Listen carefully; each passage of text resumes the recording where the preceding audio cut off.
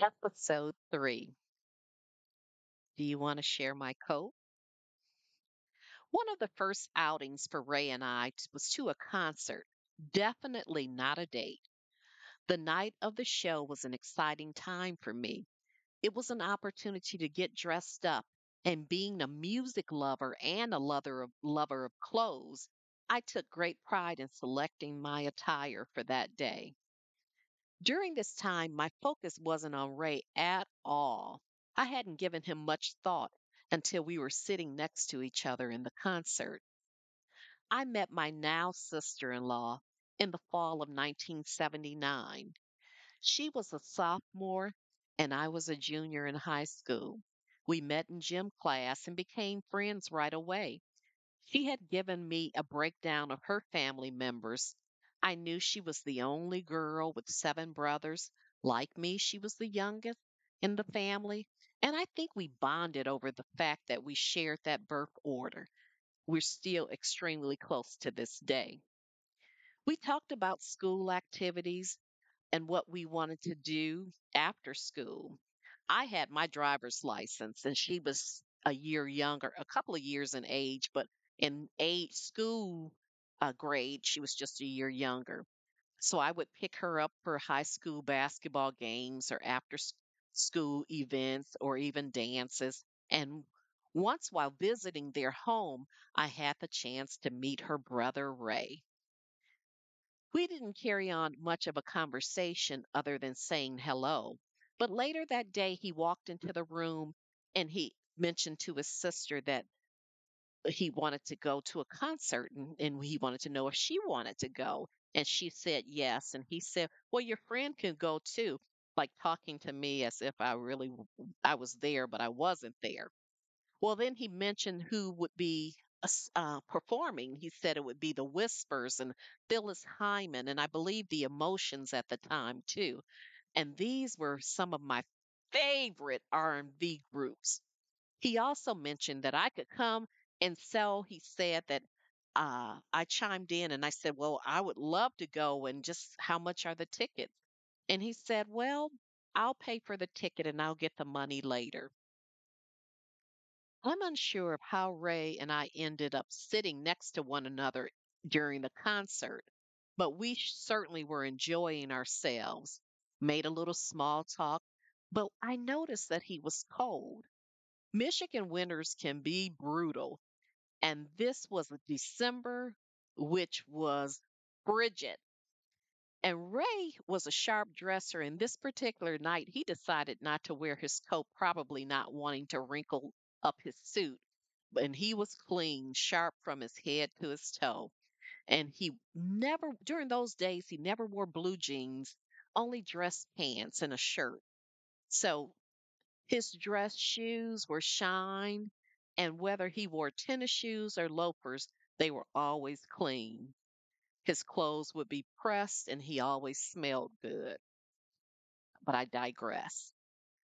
So this particular night, I leaned over and I asked him, I said, "You look like you're cold. Do you want to share my coat?" And he said yes. And so I don't know how it ended up that we were sitting next to each other, but from that point on, um, was kind of knew that I was liking him, feeling him. He was such a nice guy. And so that day, their neighbor had gone to the concert with us. And so sitting up in the front seat of the car was Ray, their neighbor. And then in the back seat was my sister in law, by then friend, but now sister in law, and myself. And I leaned over to her and I whispered, I said, "I like your brother, but please don't tell him." Well, the way the story goes, she said as soon as I got out of that car when her brother dropped me home, that she told him, she said, "Ray, Bev likes you." And he said, "And I like her too." Well, the next day, she called to ask if I wanted to come visit. I said, "Well, I don't have a vehicle today." But she said, "Well, I believe Ray will come get you." And he said to her, she called and she said, "Ray, will you go pick up Bev?" And he said, "Well, only if she calls and asks me herself." Well, during those days, we had teenage phones. so many children in the house and the parents never had the opportunity to use their own phone. So they would buy what's called a teenage phone. And that way we could give our parents back their phones and spend time, having our little conversations. Well, I wound up calling him. I ended up calling him and I asked, would he come pick me up? And literally from that day moving forward, we were inseparable. William Shakespeare states, the eyes are the windows to the soul. From the first time I met Ray until the day he passed away, I could look in his eyes and I knew with certainty that he loved me. 1 month before Ray passed away, we were at a restaurant. This was a rare event because his strength had waned, and we didn't want to go out for fear of infection. But I ordered breakfast and I had coffee as my beverage. The waitress set a large pot of coffee in front of me, and Ray, being himself, reached for the container and, with all of his might and all of his strength, hand shaking, he poured me a cup of coffee. This was his character, exactly who he was at heart. He was always thoughtful, and I knew he loved me. It's just like no doubt in my mind ever that he didn't love me. Babyface has a song. It says, as soon as I get home. I used to tell Ray that song was written for him to me because he epitomized the lyrics. I would say, please don't buy me anything for Valentine's Day or Swedish Day or any of those other so called special days because you're good to me every day.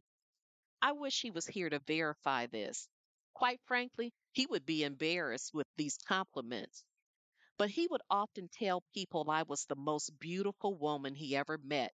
And he would tell me that was as well. I never had to look any further from his lips to receive a compliment. He always had a wonderful compliment. Bev, you dress so nice. Bev, you look so beautiful. But always. One day I pulled up to the hotel where he worked, and there was a young worker. And he said, Mr. Lawler, you're right. Later, Ray would tell me the previous week, the guy who was a bellman saw a woman who was checking into the hotel, and he asked Ray, is that not the most beautiful woman you've ever seen? And Ray answered, no, my wife is. Again, I never had to look any further than his lips to receive a compliment. And we enjoyed each other's company. We both loved sports, kind of fanatic about it, and we loved music, and we loved our family, and mostly we loved one another. I would see him walking across the street to get to my mother's home to visit. I would lay my eyes on him, and the biggest smile would come across my face. And when he would see me, he would have the biggest smile on his face as well. We knew that we were each other's soulmate. We knew that we were meant for each other. We speak of Ray often, not because we are saddened or mourning his loss, although we're still sad that he's gone. But we feel that we know where he is, and we take comfort in that we know he's home with the Lord. The incredible sweet memories that he left behind is his legacy. It's what sustains us. It's what keeps us talking about him. When we started having children, Ray worked long hours. He knew I was home alone carrying that load. So he would make it easy for me. When was home, he was definitely present. But at night, he would wash bottles, and he would take the night shift of late night feedings, which I'm sure was his bonding time with his boys. We worked together like a well oiled machine. We cooked together. We did homework and lawn care, and we didn't have gender specific roles. It was all hands on deck. What you were capable of doing, you did. It just worked for us.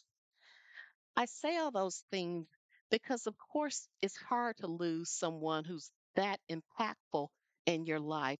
But I know that if he was here today, he would want me to keep dancing. Thank you for listening.